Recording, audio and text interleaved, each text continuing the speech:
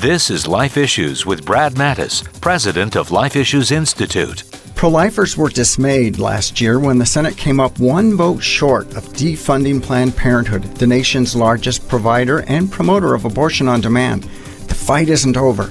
Planned Parenthood's second highest source of your tax money is from the Title X Family Planning Program. But the president can attach Reagan-era rules to prevent them from getting it. The rules state they couldn't perform or refer for abortion. Also, the facility receiving the funds must be entirely separate, financially and physically, from abortion-related activities. These rules passed a court challenge, but were reversed by President Clinton. President Trump has a clear path to taking up to $60 million away from Planned Parenthood, the abortion industry giant. Please pray for him. Like us on Facebook at Life Issues and stay informed, more informed than you've ever been.